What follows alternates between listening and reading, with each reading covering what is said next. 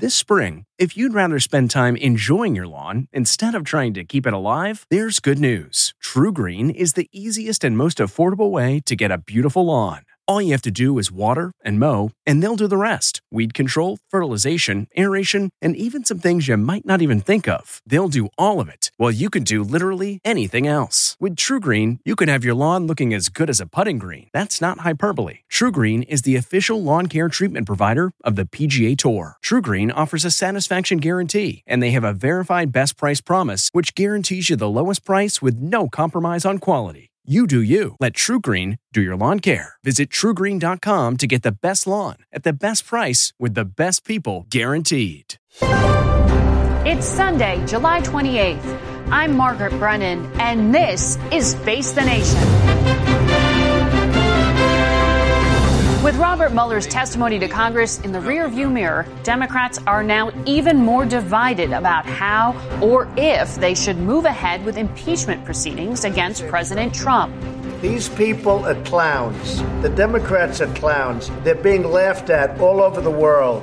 Will the political noise distract from the serious warnings from Mueller about Russia's election meddling? They're doing it as we sit here, and they expect to do it during the next campaign. Plus, there are new developments on immigration as the Supreme Court gives Mr. Trump the go-ahead with his plan to divert military funds in order to build his wall between the U.S. and Mexico.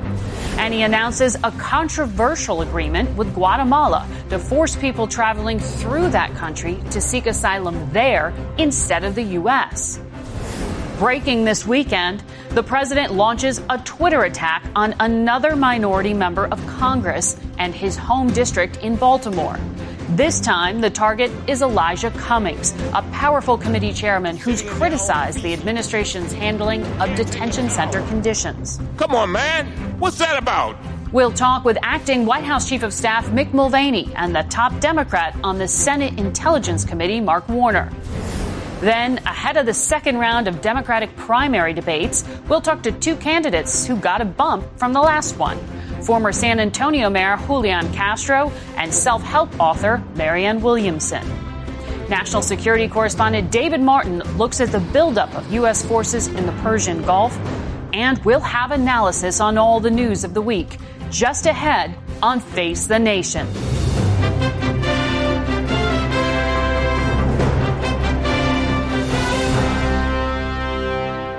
Good morning and welcome to Face the Nation. We begin with acting White House Chief of Staff Mick Mulvaney. Good morning, Mick. Good to have you here. Good morning. Thanks for having me. The president has tweeted 13 times in the past 24 hours about Congressman Elijah Cummings. I want to read the first tweet. He said, "Why is so much money sent to the Elijah Cummings district when it's considered the worst run and most dangerous anywhere in the United States? No human being would want to live there. Where's all the money going? How much is stolen? Investigate immediately." What is the objective of this? To push back against what the president sees as inaccuracies, lies about what Mr. Cummings said this week in the Oversight Committee about the border. If you go on the Internet, you can find the exchange where Elijah Cummings said that children were sitting in their own feces at the border. That's wrong. In fact, it's misleadingly wrong. It's the type of thing that really breaks down a civilized debate about how to address the crisis at the border. And the president didn't like it. Does the president speak hyperbolically? Absolutely. Have we seen this type of reaction from him before? Yes, and you will again, because he pushes back, he fights back when he feels like he's attacked. And what Mr. Cummings said this week was wrong. So is there an investigation being launched? Into? The president says investigate this corrupt mess immediately. Oh, no, he's calling on Congress to do it. Congress does oversight. So my guess is no, because Mr. Cummings is in charge of the Oversight Committee. Keep in mind, I think Maryland is the richest state on a per capita or per household basis in the nation, yet they have real abject poverty in Baltimore. I think the president wants folks to know that, look, instead of dealing with those issues, Mr. Cummings is spending all of his time on this impeachment inquiry, which is we all know is going nowhere. So it's Democrats have a chance to actually focus on things that matter. Instead, they're working on scandal, and I think the president is doing everything he can to highlight that. Well, you know, though, that this is a majority black district, and when the president calls it rat-infested, he says no human being would live there. Do you understand that that is offensive to the Americans who do live there? I understand that everything that Donald Trump says is offensive to some people. Keep in mind, about 2 weeks ago, the president said things that were critical of AOC and her squad and was immediately accused of being a racist. A couple days later, Nancy Pelosi said some things critical of that same group of people, and she was defended by the media and by folks on the left for not being racist. When Donald Trump... No human being would want to live there. When Donald Trump attacks this people... is being perceived as racist. Do you understand why? I understand why, but that doesn't mean that it's racist. The president is pushing back against what he sees as wrong. It's how he's done in the past, and he'll continue to do it in the future. So you think this is just hyperbolic? I absolutely do. And I hope the folks actually pay attention to it and realize what Democrats in Congress are doing. Instead of helping people back home, they're focusing on scandal in Washington, D.C., which is the exact opposite of what they said they would do when they ran for election in 2018. Let's talk about what the White House is doing. Why hasn't the White House gotten behind a single bill to improve election security? You saw the Senate Intelligence Committee come out with a bipartisan agreement and recommendations warning that Russia continues to interfere. Why doesn't the White House want to do everything possible to secure elections? I'm sorry, I push back, but your facts are not right. We actually signed in 2018 the Cybersecurity and Infrastructure Security Bill that added the CISA to DHS to do exactly what you've just talked about. So the two bills that were put forward and that the Republican leader has said don't need to be considered, you think everything is sufficient to this point? Completely unnecessary. It deals with paper ballots. There's a lot of things on how to register to vote.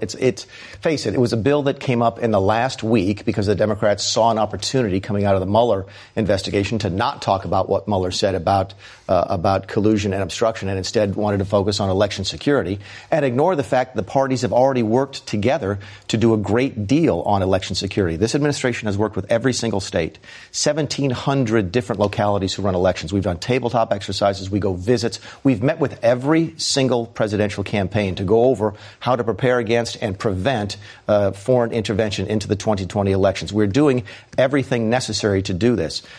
The bills from this week were simply showmanship, and that's why they failed. I understand you're arguing the measures have been sufficient, but that bipartisan Senate Intelligence Committee says they're not and made recommendations to do more, including that the U.S. should communicate to adversaries that it will view an attack on its election infrastructure as a hostile act, and we will respond accordingly. This was President Trump when he met with Vladimir Putin last month.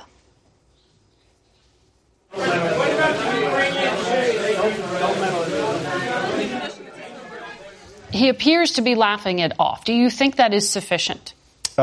Do I think it's sufficient? I won't answer that because I was there for that, and we did talk about it afterwards when the cameras went away. So the president did raise the topic with Mr. Putin. We take this very seriously. Again, judge us by the actions. Judge us, by the way, in comparison to what the Obama administration did in 2014 and 2015 going into the 2016 elections when they had information that the Russians were trying to interfere. And Susan Rice, then the National Security Advisor, I think, gave the instruction to stand down on dealing with foreign intervention in our elections. So we're happy to be judged by the actions because we think we're taking tremendous steps to preserve election integrity. I want to ask you about the budget. The White House cut a budget deal with Democrats that Democrats liked and many Republicans did not.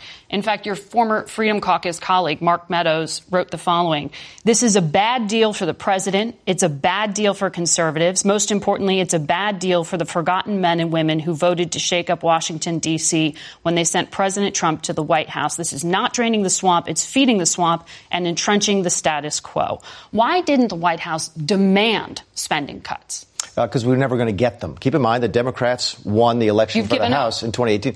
You can do what's possible in Washington, D.C. When the Democrats won the House, the chances of us passing a budget deal that we're going to satisfy my friends and colleagues in the Freedom Caucus went to practically zero. Elections do have consequences. So President Trump has given up any promise of balancing the budget at any point? Well, our budget still, if Congress would take our budget, they would still have a chance to do that. But the Congress and media fall over themselves to say how every president's budget is dead on arrival. If they would like to know how we would spend money if we were in charge of the spending process, they can go to our budget. budget. We are not in charge of the spending process. Congress is. What we got in exchange for those higher levels of spending, and yes, we spent more money than we would if we'd left to our own devices. We did get more money for defense. We got more money for the VA. And we protected a lot of the conservative Republican policies that are hardwired into these spending bills. Democrats wanted to undo the protections we had on life. They wanted to undo some of the things we were doing on the border for border security. They wanted to undo a lot of our deregulatory agenda, and we prevented that from happening. Did we spend more than we wanted to? Yes. Did we get a lot in return? Yes, we did. I want to ask you about this deal the U.S. and Guatemala cut, a safe third country agreement. It essentially asks Guatemala, which is one of the poorest countries in this hemisphere, to accept refugees and some of the most vulnerable and claim asylum there instead of the United States. How can they afford to do that if the United States isn't increasing aid to allow them to? We can help them. Listen, I think what you saw this week... The U.S. is promising Well, I think what you saw this week was a warming of the relationship. We've struggled with Guatemala the last couple of weeks and months as they were not helping us with their own border security. We've had the same discussions with Mexico, but I thought we had a very, very productive week. And what we're saying is, if you're leaving El Salvador, okay, and you're leaving because you want asylum, that you can claim asylum and should claim asylum in the first country that is safe to you. It doesn't mean it's wealthy. It doesn't mean you're going to do great. It means you are safe. That's the basis. But this is also one of the three countries that people are fleeing from. The majority of migrants are coming from Guatemala, Honduras, and El Salvador. So you're asking one of those countries people are fleeing from to give safe haven. They are fleeing for economic reasons, and then they are claiming asylum here. Economics are not a valid reason under international law for asylum. So if you do leave El Salvador and you're saying you are being persecuted, you're threatened with death, you're at risk, you get to Honduras, you get to Guatemala, it may not be the wealthiest country in the world, but you are safe, and that is the basis for asylum. Keep in mind, this was a major development this week. We really do think it's going to help. It's going to supplement what we did with Mexico a couple of weeks ago. The bottom line is we're having more success with Guatemala, more success with Mexico at helping us on the southern border than we are with the Democrats on the House, who are still spending all of their time on impeachment. In fact, I think they just announced their 5 or 6 week vacation, what they're going to talk about every week when they're gone, and not a single week is dedicated to border security or immigration reform. A complete lapse of responsibility. Mick Mulvaney, good to have you here. It's good to be here. We go now to the top Democrat on the Intelligence Committee, Virginia Senator Mark Warner. He joins us from King George, Virginia. Good to have you with us, Senator. Mick Mulvaney says the White House has taken steps to improve elections security. Why do you think that's insufficient? Well, respectfully, I disagree with Mick. We did do a better job in 2018, but don't take my word for it. Take Special Prosecutor Mueller, who said the Russians are attacking us literally every day. Take the president's own FBI director, Chris Wray. Take the president's own director of national intelligence, who all warned that the Russians will be back. And I think there's some common sense things that would get 75 votes if they could get to the floor of the Senate. For example, if the Kremlin or a foreign government tries to intervene and offer you dirt on an opponent, the obligation ought to be not to say thank you, as the president floated a month or so ago, but the obligation ought to be tell the FBI. Let's make sure, secondly, that every polling station in America has a paper ballot backup, so in case that machine was hacked into, the integrity of your votes will still be counted. And third, let's make sure we've got some rules of the road for Facebook, Twitter, Google, social media, so there's not the ability to have foreign agents and bots manipulate Americans. Let's have appropriate disclosure. Let's have privacy. And candidly, this administration has stopped every election security legislation from coming to the floor, and they've been supported in that effort by the Republican leader, Mitch McConnell. I want to read from the Senate Intelligence Committee report that you were part of releasing, and it was bipartisan. It said Russia likely targeted election infrastructure in all 50 states. The first known breach was in July 2016 in Illinois, where Russian cyber actors scanned state election systems. They were in a position to delete or change voter data. The report does say some progress has been made, but the threat is imperfectly understood. Given the level of detail that you have seen, how secure do you think America's election actually is? Well, DHS has upped its game, and I'll give them credit there. But what we're hearing from attorney generals and secretary of states across the country is they need more help. What we're hearing is that there needs to be that paper ballot backup. Well, who could be against that? What we are hearing is the manipulation they're using through Facebook and Twitter in the fake bot accounts is something that pits American against American. And I just don't get why this president wouldn't be willing to say, let's make sure that our elections are secure in 2020. We saw it with the Russians last time, but this playbook is now out there, and other adversaries, Iran and others, could use exactly these same tools going forward.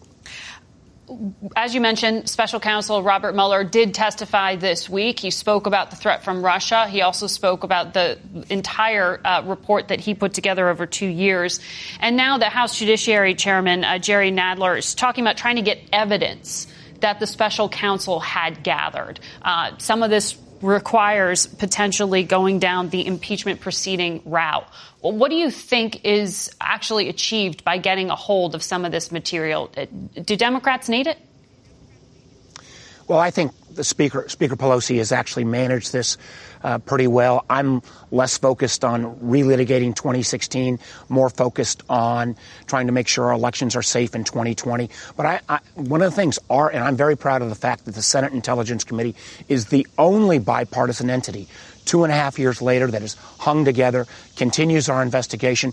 And what we So you wouldn't want or need this information from Mueller? Margaret, what we need is the counterintelligence evidence, because our investigation is a counterintelligence investigation, the counterintelligence evidence that Mueller had, so that we can better lay out to the American people how we can protect ourselves going forward. Because clearly the Russians' track record in 2016, not only in America, but in other nations where they've tried to intervene in the democratic process, is effective, it's cheap, and they'll be back.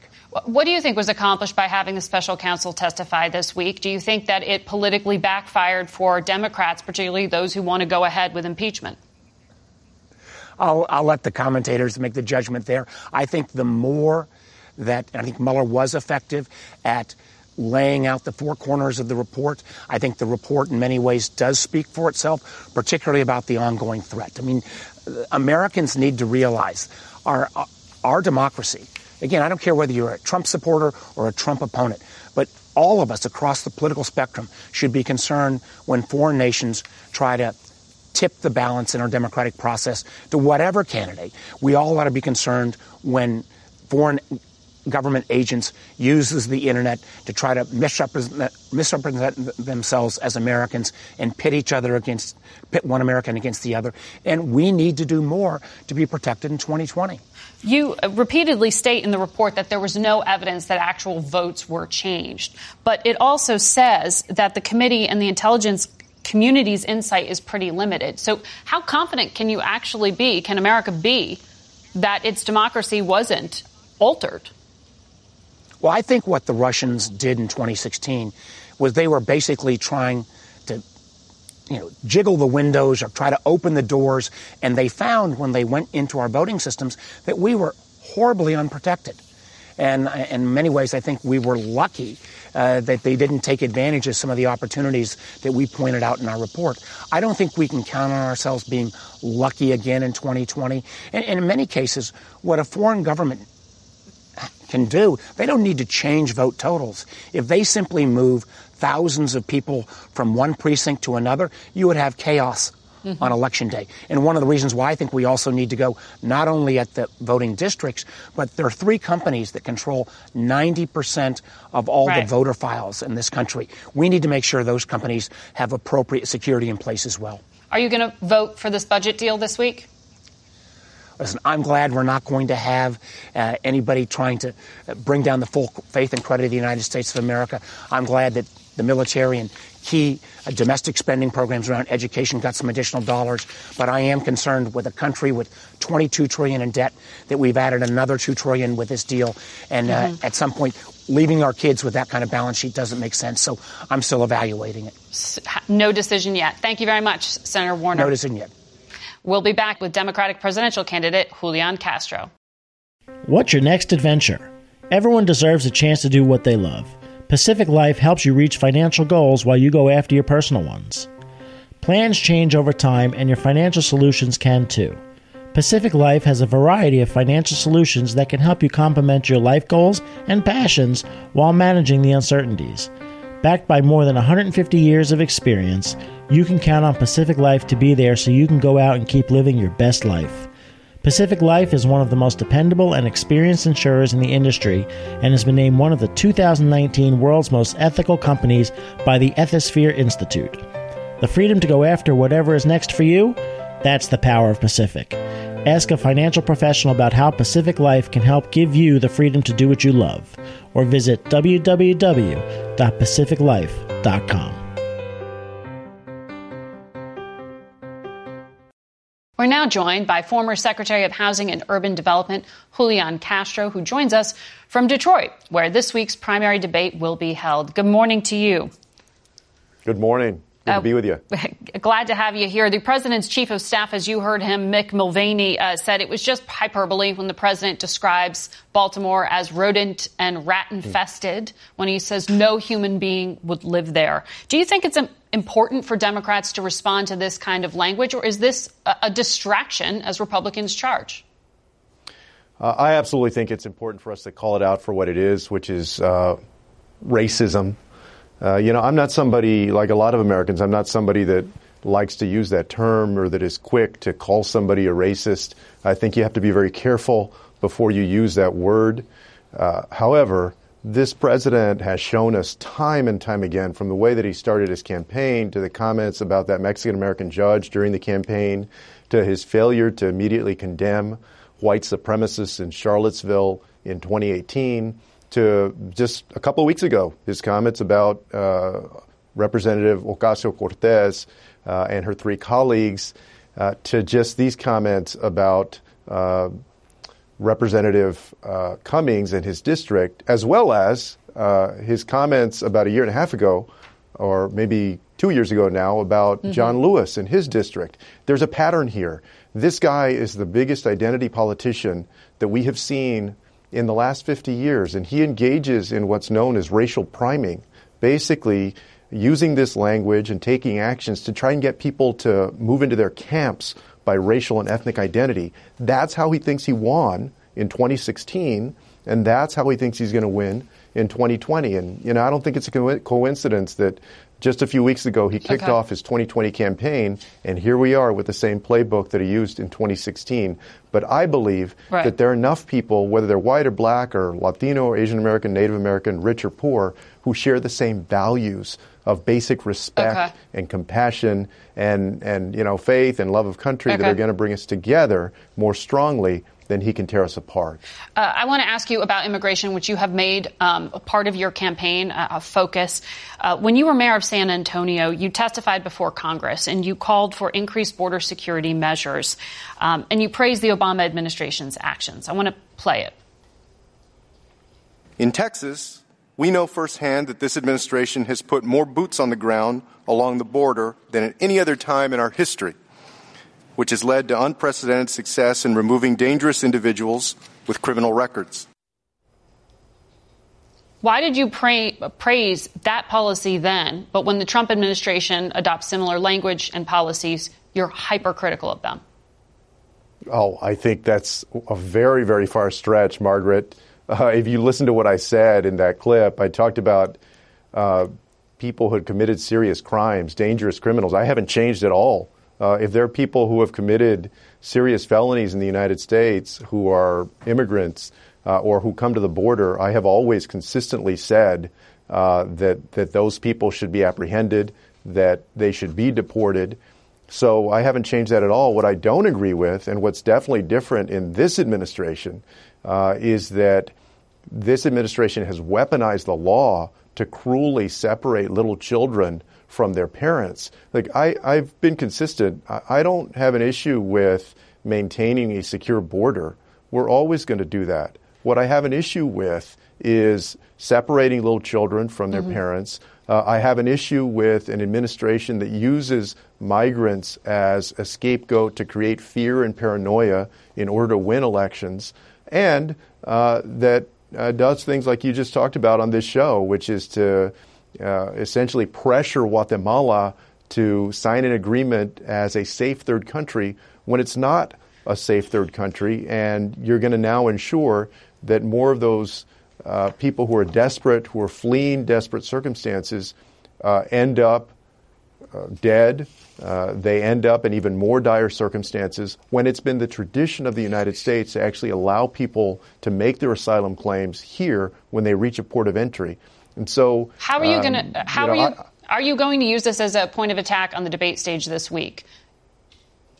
Well, I think the best way to say that is, if you had to take a bet of whether Don Lemon or Dana Bash or Jake Tapper are going to ask a question about immigration, I would say that you probably should bet on that, right? That issue is going to come up because it's an issue that Americans are thinking about. It's the issue that the president is trying to make the number one issue. And let me say this: look, we've just got to wrap it up. That I'm going to be bold and fearless on this issue and many others. So I'm perfectly willing to articulate my vision. Thank you, Julian Castro. We'll be back in a moment. Memories make us laugh and cry. And sometimes cringe when we look back at our fashion choices. But in between flashbacks of bowl cuts and dad jeans, our memories are fading, and so is the old media that holds them. Hi, I'm Adam Baselogger. And I'm Nick Mako, and we're the founders of Legacy Box. Legacy Box is the easiest and safest way to preserve your family memories. Here's how it works. Fill Legacy Box with your outdated media. We professionally digitize and send them back on DVDs, thumb drive, or the cloud. Look, those forgotten home movies, VHS tapes, film reels, and photos are degrading right before your eyes. Experience peace of mind and enjoy reliving the glory days. Join more than 500,000 families who have already trusted Legacy Box. Save your memories today. Visit legacybox.com/save. And for a limited time, get 40% off your order. That's legacybox.com/save for 40% off. legacybox.com/save.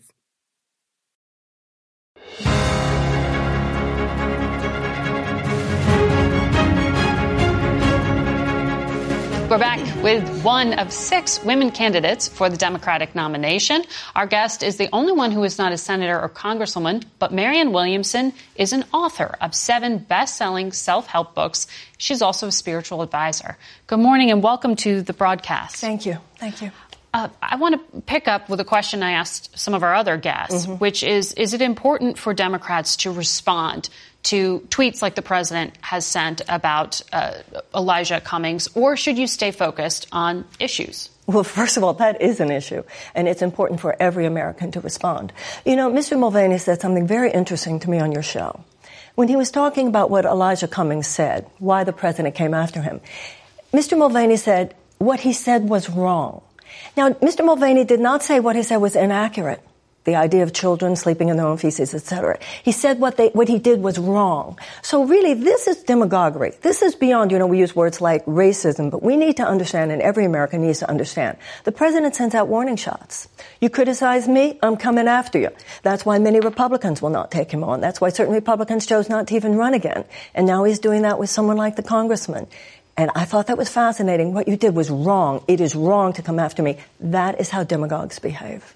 You are running on a platform with some proposals that involve some massive restructuring of the U.S. government. One of the things you're floating is this idea of creating a Department of Children. Children and youth, yes. How is this different than what the Education Department does, and what is it that you're actually proposing? Well, the Education Department gets about $68 billion in the budget. And then within HHS, there is also the Agency of Children and Children and Families. That gets about $48 billion.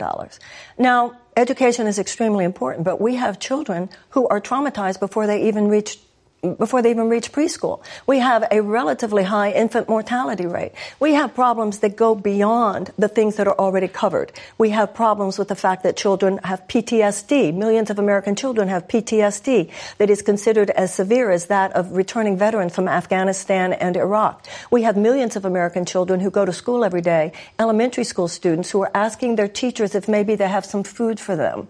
We have American children who go to classrooms where there aren't even the adequate school supplies with which needs to teach a child to read. And if the child cannot learn to read by the age of 8, the high school graduation probability is drastically decreased, and the chances of incarceration are drastically increased. So we need a holistic perspective. We need more than just educational funding. We need wraparound services. We need trauma-informed education. We need to deal with the nutrition of our children, the high poverty rates, the violence in our schools, the trauma-informed education. There are so many issues for the whole child that need to be addressed.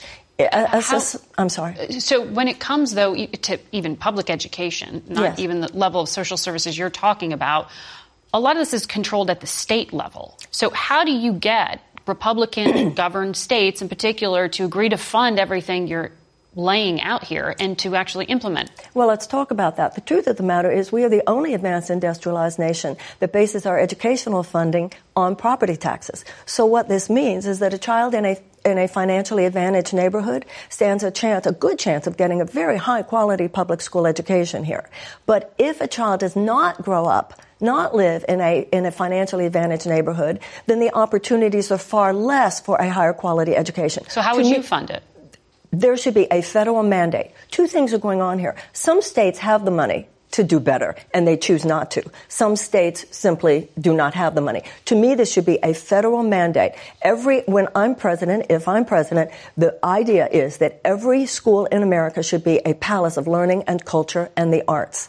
This is the way to create a peaceful society and a prosperous society years from now, and that's what we should be doing. Senator Kamala Harris says she wants to pay teachers more, $13,500 raise over 4 years. Is that the dollar amount you're looking for? I'm not looking at a specific dollar amount, but I certainly agree with the senator that we need to pay teachers a lot more. But you know what? That's one out of so many things that need to be changed. That's just one thing. We have to talk about what even happens in these children's lives before they even get to school. I also want to feel that the high stakes standardized testings are not helpful at this point.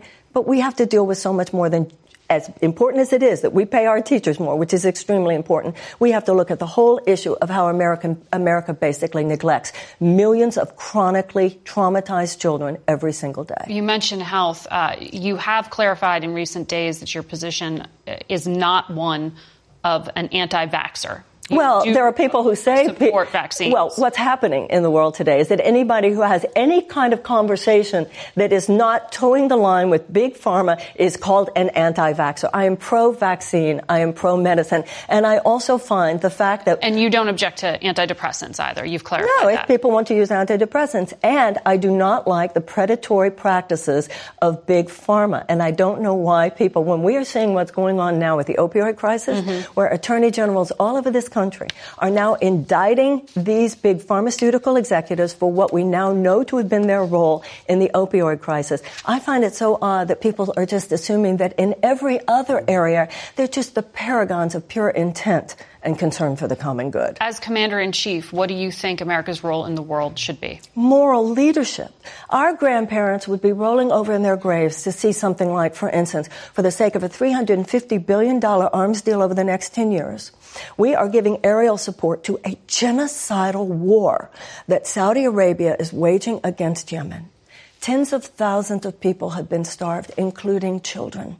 Now, I'm not saying that America was ever perfect, but there was a time on this planet when other nations and Americans ourselves saw that when it came to international policy, we at least tried to stand for democracy and humanitarian. It's not just about cutting funding to military. I want the military to have whatever it needs for legitimate security purposes. My critique is of political decisions that have more to do with short-term profit maximization for defense contractors. We need to wage peace. Even Donald Rumsfeld, who was the Secretary of Defense under George Bush, said we must also wage peace, which is why I want a U.S. Department of Peace. We need to beef up and support far more our peace-building agencies within the State Department. Well, we'll hear more about that on the debate stage this week, I'm sure. Thank you very much. Thank you. And we will be right back with our political panel. I used to think that all diet and weight loss plans were the same. Well, not anymore, because I found Noom. Noom is a new and totally different approach to losing weight and getting healthy that uses psychology and small goals to help change your habits. So it's easy to lose the weight and keep it off for good. Noom combines the power of technology with real human support, offering as little or as much help as you want along the way.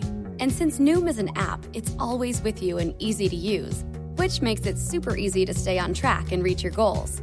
Plus, it's really simple to get started. Just go online, answer a few quick questions, and they'll create a personalized program just for you. Noom helped me lose my old way of thinking about food and dieting. So what do you have to lose? Visit Noom.com/podcast, NOOM.com/podcast, and start your 14-day trial today. Like they say, change your habits, change your mind, and change for good with Noom. We now turn to our political panel for some analysis. Michael Crowley is a White House correspondent for The New York Times. Eliana Johnson covers the White House for Politico. Joel Payne is a Democratic strategist, and he appears frequently on our digital network, CBSN. And Ed O'Keefe also appears frequently on all CBS networks. We keep him very busy. He is our political correspondent here at CBS News. Joel, I want to start with you. The president sent 13 tweets in 24 hours about Congressman Elijah Cummings. It changes the news cycle. It forces the question to be asked of all Democratic candidates how they respond. What does this mean politically on the campaign trail when the conversation comes back to these divisive issues that are often perceived as being about race? Well, it's certainly distractive, and I think it forces all of the candidates to, kind of have this come to Jesus moment about whether or not the president is racist. That's the question that everybody likes to ask, which I actually think it's rather obvious. You can kind of look into the president's soul when you look at his Twitter platform or his Twitter stream. But the bigger point here is the president is talking about things that normally are reserved for, things at the far-flung reaches of the party. People who are political advisors who are nameless, like Lee Atwater, or regional politicians like Jesse Helms. We really, in the modern era, have not had a president who's spoken like this. And the challenge it creates for Democrats, particularly when you're looking at things like impeachment and when you're looking at all of the other things that the Democratic Party is contending with, is whether or not they are going to challenge this president in a way that's going to be satiating to their base. Ed, does it replicate in some way this conversation from 2016 about labeling people? The deplorables moment is what I'm thinking about with Hillary Clinton. When the conversation turns to the president's language being racist, do people internalize that and say, well, I'm with him because I think I'm being called a racist? Totally. And that's the risk they run in spending too much time talking about the president's words and intent. And it's why so many of these Democratic presidential candidates, just like Democratic lawmakers and Republican lawmakers for that matter, are frustrated by this because they don't want to necessarily have to answer for everything he says. And that is going to continue to be the real challenge for Democrats out there. Do you talk about him and what he's doing and saying, what he's trying to do and say, or do you try to focus on what you would be for if you are the Democratic nominee? It worked for Democrats last year running for Congress. Let's see if Democrats running for president can remain just as focused on everything else, with whatever he's doing sort of being the constant that's always there, the elephant in the room that everybody knows about. And it's real tricky. We've seen some frustration from some of these candidates. I still remember what Amy Klobuchar said a few weeks ago. He does this to distract you, and she pointed at reporters, from talking about the issues we are trying to raise on the trail: health care, education funding, all these other issues. And she has a point. Mm-hmm. Eliana, how is the Trump campaign feeling about all of this? I mean, we had some economic numbers this week. You saw GDP actually come down. It's about 2.1%, less than many had predicted. Or is there some softening, or is there a reason for worry that would cause the need for a distraction, or is this just the president popping off? Look, the one single thing that could really cause alarm in the Trump campaign is a downturn in the economy. A one-off statistic, an economic downturn over 1 month, is not enough cause for alarm, but a persistent trend in that direction certainly is. So we're not there yet. I don't think you can link it to the president's comments. However, I do think the president's comments are something of a strategy. They serve dual purposes. The comments directed at Cummings are a pushback on oversight. They originated from an African-American Republican operative appearing on Fox News in a discussion about Elijah Cummings' role in oversight of what's happening at the border. So the president is saying this oversight is illegitimate, and it's also a way to animate both his base and part of a sort of long shot attempt to gin up African American voters by saying this person who served in Congress for over 3 decades is more focused on investigating the president than he is on serving his own district. That's at the very least the argument that the president's making. And what is happening inside the White House around this, Michael? I mean, you heard the chief of staff saying none of this is racist. He understands why it's being interpreted that way. But it's the president rejecting, basically, he says, illegitimate attempts at oversight. Yeah, well, I think it's very reactive, as has been the case throughout the Trump presidency. We know specifically on the tweets about AOC and Ilhan Omar and the squad a week or two ago that White House aides did not see those tweets coming. I don't know specifically about the Cummings tweets. And there was a plan to try to get the president to dial them back and to say that they had been misinterpreted. And instead, the president doubled down. And to the extent that the White House was trying to put some kind of a strategy around these tweets, the president didn't want to follow it. So I think as we've seen throughout this presidency, Trump is there, basically in the residence, frequently, Eliana, with a useful reminder, watching Fox News, responding to Fox News, that you almost can't overstate how much his public commentary is driven by what he's seeing on Fox and Friends, Tucker Carlson, Sean Hannity's show. It's just an astounding phenomenon. And his aides are just trying to kind of reverse engineer from the tweets that they see. What did he mean? What's the strategy here? And then when they try to put some kind of strategy together for the second day, the president ignores it. Can I add to, I think that there's this popular thought that this is a part of some supercharged strategy, the strategy to supercharge the base, to get the president's base excited. I don't know if the proof is there for that. I looked at a recent Fox poll that said he had an 87% approval rating with Republicans. I looked at Mitt Romney's approval rating from 2012 when he was the Republican standard bearer. He was also at 87%. So I don't know if there's any proof that this Republican Party is more loyal to Donald Trump than other Republicans have been. I think there is standard loyalty to the Republican standard bearer, but I don't know if this strategy is working, and it's actually pushing away moderates, it's pushing away swing voters, and you've seen 3 House Republican retirements this week. I wonder how much that's linked to the president's language of late. I think there's some truth to that. I don't think there's strategy, but I think there's instinct with Trump. And I think his instincts are often politically savvy. And I think your point on Romney misses something in that Romney was a conventional Republican who the party followed to do conventional things. And I think the thing that's caught people's attention about Trump is that the Republican Party has followed him and stuck behind him to far more unconventional, outrageous places that I think the country never really thought that the party and politicians would follow somebody who had never been in politics before. Ed, tell me where the Democratic Party is headed this week with this round of debates. It's a big moment. I think anyone who doesn't think these things matter should look at surveys taken in the last month since the first debates. Were we talking as much about Julian Castro or Kamala Harris a month ago before those debates? No, they had very good performances. Were the doubts about Elizabeth Warren's viability still there? Yes, and they've been somewhat diminished because of the powerful performance she gave. So you have 2 interesting setups this week. You have to focus on the 2 people at the middle of the stage, probably most of all. Tuesday night, Bernie Sanders and Elizabeth Warren, essentially, brothers and sisters in arms when it comes to sort of the liberal wing of the Democratic Party and the ideas they're trying to push. Do they go after each other?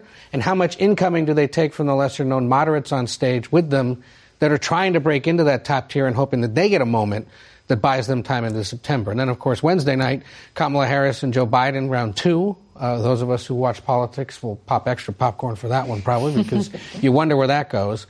The other X factor in that, of course, is Cory Booker, the New Jersey senator who still can't find any traction, but continues to be the guy that starts fights with the vice president and sort of forces conversation about some issues from the Veep's past. So definitely a critical moment. And remember, the stakes are raised now going from July to September. Mm-hmm. You got to hit higher polling thresholds, higher fundraising thresholds. So those that are struggling have to use Tuesday or Wednesday night to make that happen. Joel, did having special counsel Robert Mueller testify this week backfire for Democrats? I think that's going to be a popular thought. And, listen, it's that old thing. If you listen to a debate on the radio, you might think that Democrats won on the points. But if you watched it in this era of Trump politics, this political theater, the special counsel did not necessarily perform quite as well. I think the real takeaway for me is that The second happiest person in Washington after the president might be Speaker Pelosi. And it's because her thought, her way of approaching impeachment probably wins out the week, because now her caucus is a little bit more chastened in terms of their thought about moving forward with impeachment. We even saw Adam Schiff earlier this week said that it's very likely the only way to remove the president from office is at the ballot box, not through impeachment. And I think that that's significant for the speaker. Aliana, there was some reporting in the Washington Post writing about Robert Mueller, who is 74, 75 years old. He is a peer of the president, but it was suggesting that there were real doubts and conversations behind the scenes about whether he was up for it, for the kind of questioning that he endured. Is this a below-the-belt hit on a public servant, or is this a legitimate question? I don't think it's below the belt, and I think it's the job of reporters to bring out to the public the stuff that we reporters are privy to behind the scenes here in Washington. And those are the things that Mueller allies had been saying in green rooms and in the hallways of Congress. And I think it was important for the public to know that these are things, and it would have been fair had Mueller been 64 or 54 or 44. He happens to be 74, but these are the things that had been a real concern. Yes, they'd been whispered by his critics with some glee, but also the people close to Mueller had expressed real concerns that he was not up to this testimony. And I think the American public saw that bear out on all day on Wednesday. It was pretty painful. Michael, the president said he had a few wins this week on the immigration front, but one of the things he also counted as a win was what happened overseas. Yeah. Boris Johnson ascending to become the prime minister of the UK. He's described him as resembling himself. That's right. That's right. Well, this is going to be an amazing relationship to watch. In some ways, these men are very different. I mean, Boris Johnson is a classical scholar, erudite, wrote a biography of Winston Churchill, loves to quote, great literature.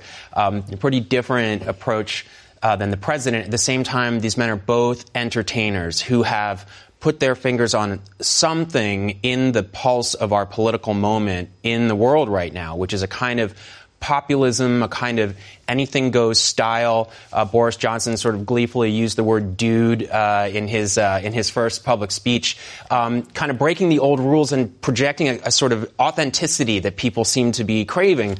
I think it's hard to know exactly substantively how this relationship works out, although I will say the special relationship is probably going to improve. We will be watching it, and we will be back in a moment. Are you having trouble sleeping? NFL players have been coached. Blue light from smart devices, it can affect your sleep. They'll even wear blue blocker glasses in the evening for improved sleep. Others will try tart cherry juice in smoothies. Not only can it help fight inflammation, but to help you sleep, it's got high amounts of natural melatonin that's beneficial for sleep. The other night, my girlfriend told me I was snoring way too much and even the earplugs weren't helping. So the next day, she took me to a Sleep Number store, because if I was snoring, at least she could get a good night's sleep on a Sleep Number bed. Sleep Number beds allow you to adjust on each side to your ideal firmness, comfort, and support. The Sleep Number 360 smart bed senses your movement and automatically adjusts to keep you sleeping comfortably through the night.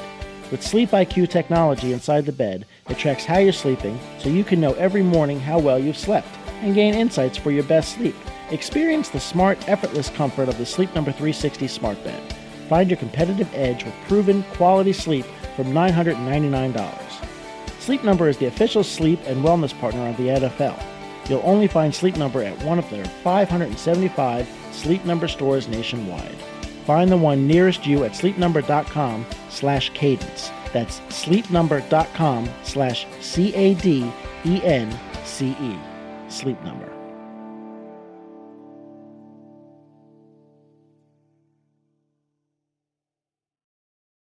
As tensions with Iran escalate, CBS News national security correspondent David Martin got rare access to U.S. troops serving in the Middle East.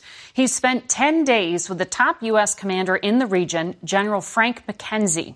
David's report begins at Prince Sultan Air Base in Saudi Arabia. Traveling with General Frank McKenzie, the top U.S. commander for the Middle East, was a journey across a landscape of past, present, and potentially future conflict.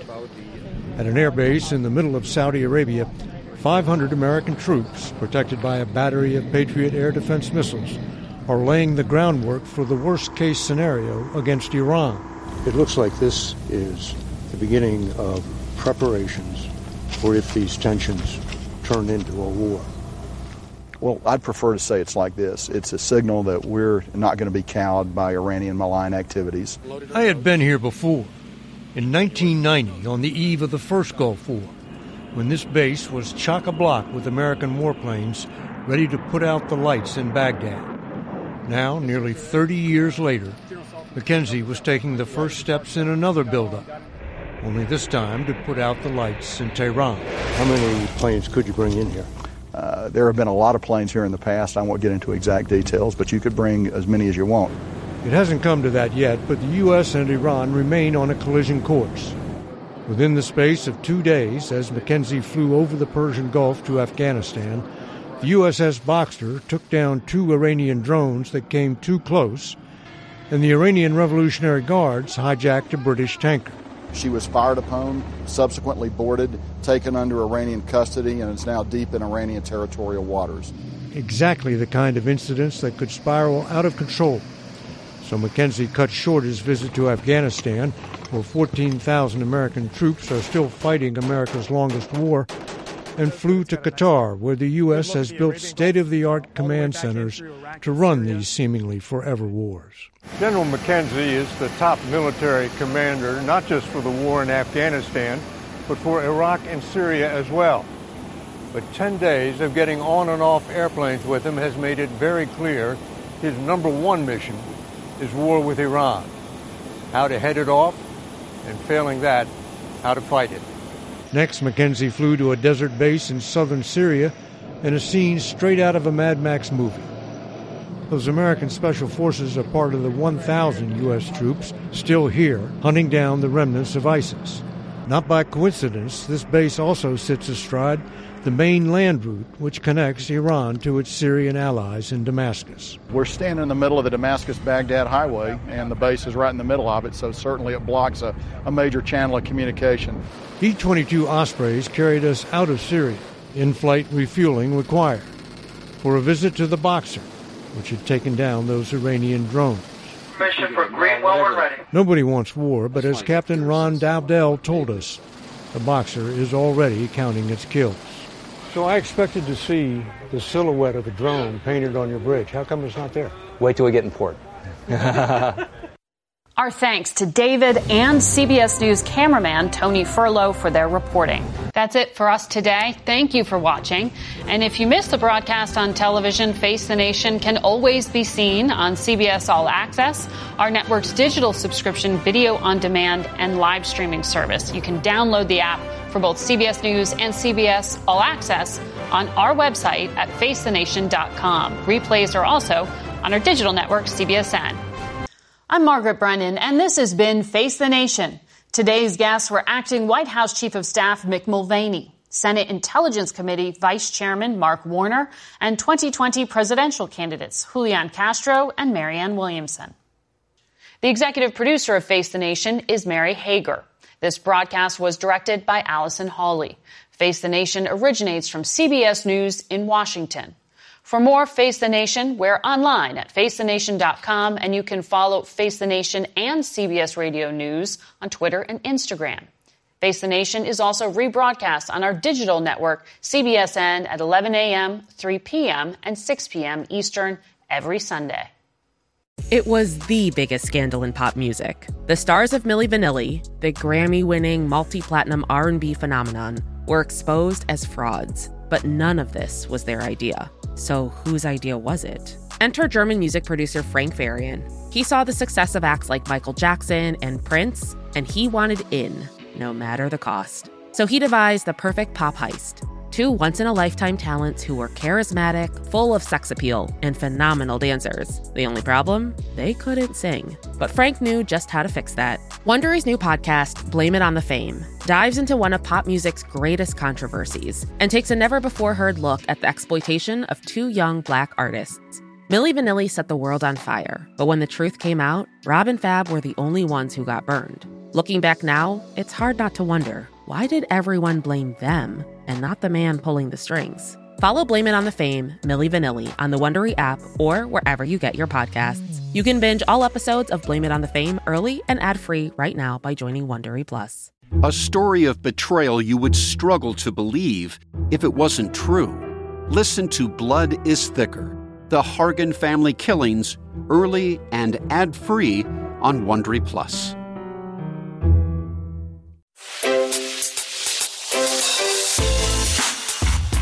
Hi, this is Jill Schlesinger, CBS News business analyst, certified financial planner, and host of the Money Watch podcast. This is the show where your money is not scary and it's not boring. It is a show that's all about you. It's your questions that make it possible for me to provide unconventional and entertaining insights on your money and maybe more importantly, on your life. I'm going to be your financial coach, someone who brings common sense and an insider's perspective on how to manage your money and your emotions. And I promise we are going to have a little bit of fun along the way. Have a question from retirement to career changes to college funding? Just send us an email at askjill@jillonmoney.com. Follow Money Watch wherever you get your podcasts. You can listen ad-free on the Amazon Music or Wondery app.